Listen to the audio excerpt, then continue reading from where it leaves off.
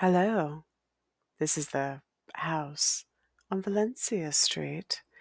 I'll be your host. I use explicit language. Topics of conversation will include ghosts and the paranormal and psychic ability. We discuss truth here, and I am an incest and rape survivor. Other topics that may be covered are humor, comedy, spirituality, growth, um, violence against women, permission structures that allow this. Let's see, sexism, racism, classism, race, gender, and socioeconomic demographic bias. Making do with what you have, recognizing what you need to get accomplished so you can move to the next part. Agnosticism, atheism, Christianity, Buddhism, that's my flavor. Um, Art, poetry, today writing, today French writing, France, a French writer. Um, willful education, recovery, therapy, kink, BDSM, um, autonomy, child-free lifestyle, or being partnered and being selective with how much you share. I think that's a good dive in. These topics can be triggering. I need you to use your discernment. That is the price of admission here. If mental health stuff is kicking up for you, I encourage you to talk to a licensed board certified therapist, someone who's qualified to give you a bit of perspective and a bit of education to provide context clues so you can get the tools that you need to get to the next place. So I heavily encourage you to get to a therapist, a licensed therapist. That is not me. This is one case study, one person's perspective, somebody who survived. If you don't have money for a licensed therapist or what have you, there are a couple 1-800 numbers in my notes. You can go ahead and give them a call. Sometimes late at night, you need somebody to talk to or just someone to know that you're alive, and that you have to process something. I've got a website. My website is called anchor.fm/MoMA. Now, there's been some updates because Spotify has changed its name, but although anchor.fm/MoMA is still working. You can go ahead and find my podcast there. You can find the notes there. You can donate to the podcast. I would fantastically love that. And just look at my ancestors. This is to honor my ancestors and also to talk about the ghosts and the things that happen. I've got a couple weird things to share today, as normally I would. Because I'm weird anyway. Okay, let's see.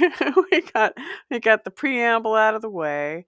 The house on Valencia Street is a haunted house in Walla Walla where I spent some years as a child, growing into preteen. Today, I've got some letters that arrived at the house on Valencia Street from myself as a child to my mother, Darlene, written while I was living at my father's house. And this was in the late 70s because mom was in a mental health institute because she'd been beaten into the institute. And when I came back from California, mom had the house. Well, I was writing her at the house on Valencia Street, but I wanted to get back home, and I was writing her about that and what it was like to be living with dad. Anyway, so the house on Valencia Street was haunted as fuck. I experienced a lot of life changing events there. Yeah. They also said it was haunted. So this vortex or this location where there was this in between, where there was something poltergeistic happening, where there was something sinister and also something young and naive. There was something alive there, and it was beyond just the human beings that were going in and out. Um, that's the house on Valencia Street. It's also a place where I hold space with my ancestors and acknowledge what is. We are survivors of incest and rape.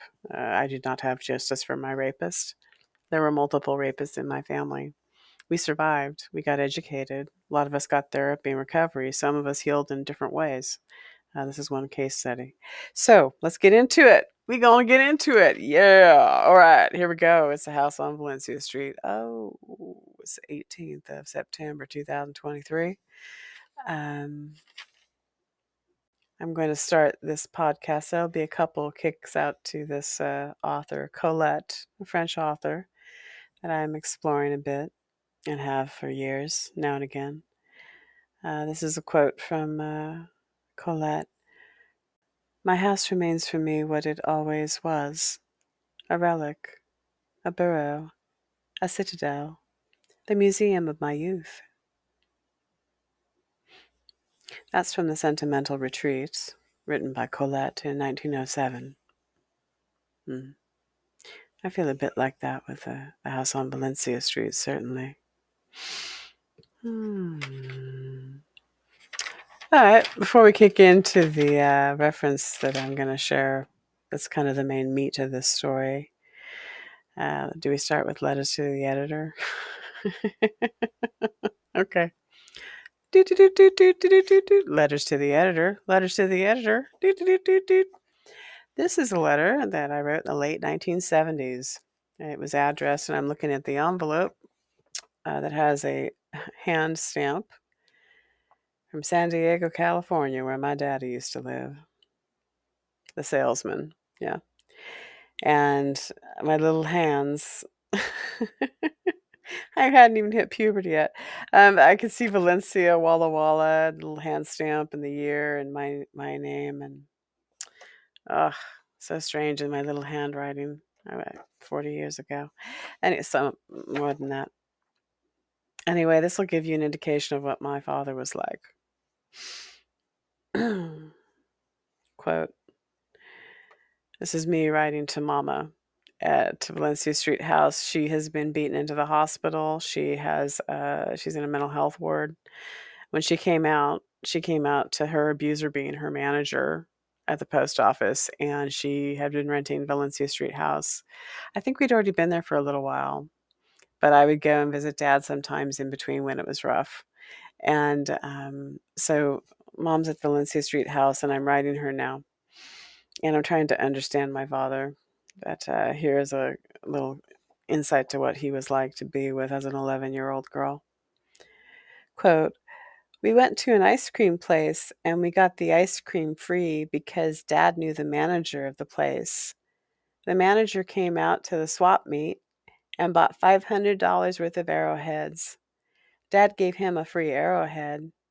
The manager gave Dad a ticket so he could get a free half-gallon of ice cream." Here's another part. Uh, Dad gave me $12, $2 for my allowance, and $10 as a bonus for washing these books. Dad bought about 5,000 books. I had to wash them all because he bought them from a lady who had stored them for a long time. Quote: "Dad made me go through and wash books because they were dusty, and he wanted to put them out." I'm not sure if he was giving me busy work, but knowing him, he wouldn't have paid me to do stuff unless he needed me to do something. Anyway, my father later ended up in prison for selling fenced goods at his pawn shop. And that's the only time I got written letters from my father, was when he was in prison because he'd been selling fenced goods at a pawn shop. Um, One thing I'll say about my dad, I inherited his ability to make deals and stuff like that. My mama had that capacity as well, but Dad could lie. That was the deal with it. Dad could lie, and Dad could deal with nefarious people, and Dad could deal with illegal stuff, and he'd be just fine with it. And that's why he ended up in prison. Um, but this is an example of me trying to understand, and I'm only like 11, 10. I'm between 10 and 12 years old here, watching my dad make deals and seeing how he does things. So that's an example. That's a letter to the editor, and that's me talking to Darlene at House on Valencia Street. All right, next up. Oh, okay. Do, do, do, do, do. My mother and her weird humor. Do, do, do, do. My mother and her weird humor. Okay. This is an example of my dead mama talking to me while I'm doing research. I'll pause for a second. When I connect to my mama and we're talking about things, one thing that happened when mom died is that we had books and books and books and books and books. That she had this rickety little $4,000 or $5,000 single wide mobile home in the back of this rickety old retirement home community, and It was an old house. She probably couldn't have sold it. These days, mobile home communities or mobile home parks or what have you, they want nothing older than 10 years, right? So, anyway, so she got a pretty good bargain on the place. But books and books and books. She put a lot of money into books and pens and papers, the girl from the post office. When I connect to my mother and I think about what I want to do when I go across the other side, or one thing that's a connection that's a thorough thread, a thread that goes all the way through. I'm a writer. I deal with words and origin and writing, letters and writing and scribe work, studying literature, library work. That's interesting to me. I want to know everything. I want to know all the origin stuff. I want to give me, solve all the puzzles, right? That's something that really appeals to me. Mama read a lot too, and frequently when we would go through her books, there would be, copies of one book. There'd be two or three versions of it. I still have some of her books here, and I really appreciate how smart she was. That was the thing she left me, was her intelligence and her books and her desire to learn. And when I cross over and I see us, and when I've had visions of her in my dreams, it's like she's a scribe or a nun, and she's in a place of learning, like the Library of Alexandria, or the Royal Library of Nineveh, or the Royal Library of Ashurbanipal. That's the kind of place she is. Just simple clothing, focused on the knowledge and the documenting things. So when I think about going over, when I do my daily meditation, sometimes when I'm talking to her, when we're connecting, it's like we're in a large library. There's like a lot of books and things around, because there was always books around Mother. Even if she was poor, she had paperback books, and she had paperback books of, Feynman and physicists and all kinds of things. Carl Sagan. Okay. So I bring this to you to say, when I'm doing things organically and I'm trying to figure out this process here, or the work that I do with my AI scripting and prompt engineering work that I do it kind of organically. I kind of do it like, I'll research this and then I'll look at that and then I'll look at 6 or 7 different things, and then it will kind of come together, which is kind of like how I do tarot cards, which is kind of like how I make decisions. I have to research several things and then it comes to me, and then I know, and then I take action many times. This is something that happened while I was doing some research this week. I was researching Poussey, which is Colette's home in France, and I'm going to be talking a little bit more about her home, because it's one of my ideal homes. When I visualize the place I want to live, it's like the courtyard in at the parents with Sido and Colette's father, where she grew up. So I was researching Colette's home, and I found the city. I was researching the city because I was really thinking about, I want to go visit. I want to go visit France, and I want to go to the home where this author spent time writing and was happy in the garden with her animals and her plants, and her parents that were just fine with how dreamy she was. I was thinking, what a beautiful place to go visit. This place where this writer cultivated like a hothouse flower, was able to like grow. What a beautiful thing to think about visiting. So I was thinking about this beautiful city and how wonderful it might be to experience this life, that, to be in the place where Colette had been 100 years ago growing up. Like my mother and my grandma, she was a writer, yet she had to mechanically work to a lot. She had to sacrifice a lot to survive. Here we are researching Poussey, and spelled Puisaye. I found in the city they had this thing called the Gallery of the Old Post Office, and there was a strange kind of abstract artwork associated with it, but it looked like it could have been ink stains, and that's something Mother had. When she would come home from the post office, there were all these little implements of her work. Some of them, the biggest ones, were these little rubber fingertip things. They were like little beehives that were maybe, I don't know, 2 inches long, an inch and a half to 2 inches long, with ridges in them, so that she could grab paper. And so to save her fingers, that she would have these little rubber, they were like extra long thimbles, that would go down to your second joint. And they were big, long things. And so that she would use those on the paper. So there were like half a dozen of those around the house, and they smelled like rubber and ink and stuff like that. So I was looking at this research on Poussey, and there was this place called the Gallery of the Old Post Office. And I was looking at this artwork, researching Poussey, and going, well, what is this thing? If this is from the post office, I do not recognize what this object is. And I'm thinking about this, trying to process this, not realizing this is modern abstract art and that the place may be called the Gallery of the Old Post Office, but the object I'm in fact looking at is just an abstract piece of art. It is not, in fact, an implement from the post office. So I was trying to process that, going, this must be a post office implement. It is the Gallery of the Old Post Office. And it took me a second to realize, guess what? They got all kinds of weird shit there, not just post office shit. So anyway, here I am going, oh, this is very odd. What is this object? The artwork confused me. I was searching my mind for a reference to this abstract thing and the ink stained amorphous shape. And then I heard my mama pipe in. My dead mama is piping in while I'm researching this, and it's talking about the post office thing. And mama worked at the post office. I got a couple family members that did. She pipes in and she goes, well, hey, I could be an exhibit in that old post office. Just hang me up on the wall like a painting. Ye old postal worker, I'd be an exhibit. She just, and then she showed me like a sad sack, like Charlie Brown, hanging up by her shoulders on the wall, going, and like this, that kind of defeated balloon look. I was like, this is a ye old postal worker. And this is the ink stained postal worker at the old postal office. Anyway, so that's my mama's sense of humor, and she popped up and told me that in my head while I was researching this. So there you go. You're welcome. Doot doot doot doot doot. That was my mom's weird sense of humor. Doot doot doot doot. And she's art in her head. Okay, and apparently in my head too. You're welcome. And now in yours.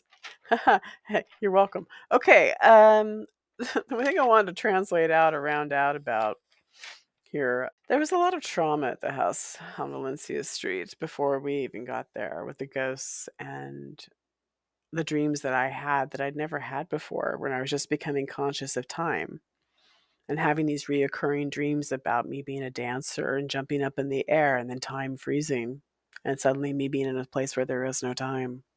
I was in some other dimension and I didn't understand what it was. Those dreams started at Valencia Street House. I wouldn't say it was a portal. I do know that harm happened to spirits there. I do know that physical objects and people were slapped and flowers were bent there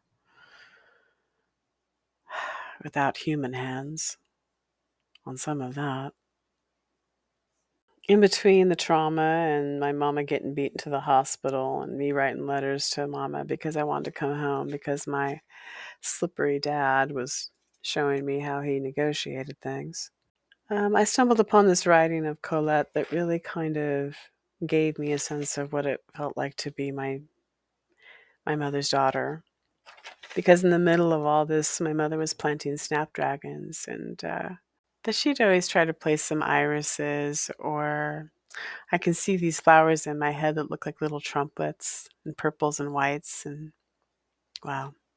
Anyway, part of her getting her own independence and enjoying the rentals that she lived at, usually always rentals, was she'd plant flowers every once in a while just to kind of say, here is some earth. Here is some place where I live. It is nominal, it is small, but it is what my body can give when I'm having to squeeze all the youth out of it like toothpaste in a tube. All those joint surgeries that she had because of the work she was doing at the post office for so many years. Anyway, I'll round out this with a quote from Colette, the French author, the one that I'm considering going to visit her old home. Les Maisons de Colette. That would be Colette's old home.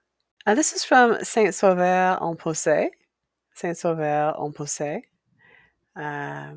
which is Savior Saint in Posay, which is the city where her house is. This is from an interview with Yannick Bellon in 1950, so about 73 years ago. This has been translated from French. Perhaps our neighbors in their gardens experienced our peace, where animals and people experience themselves gently. A garden where, for 30 years, a husband and wife lived without raising their voices. It seems strange to me now that I knew my father so little. My attention, my fervor towards Sido, denied only occasionally, Sido, ma mère. I could never get enough or love her enough.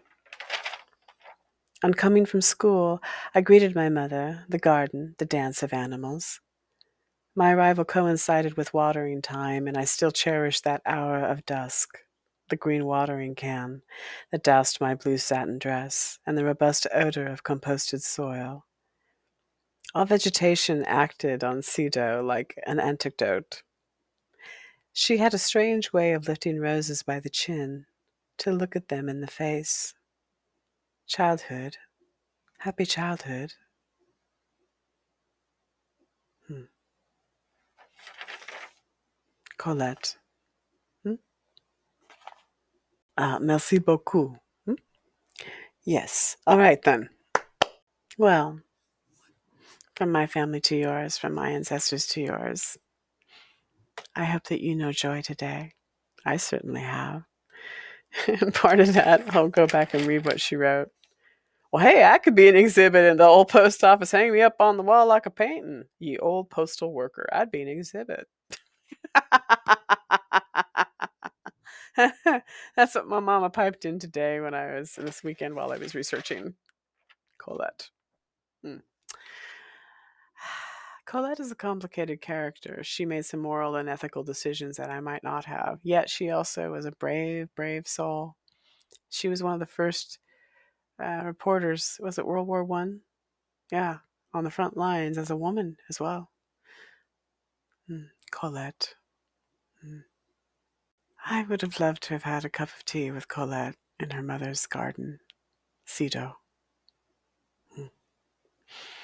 Well, thank you for coming to my ancestors' garden today. Please understand you're not alone. You're never going to be alone. Not here at the house on Valencia Street. Sometimes it's whether you like it or not.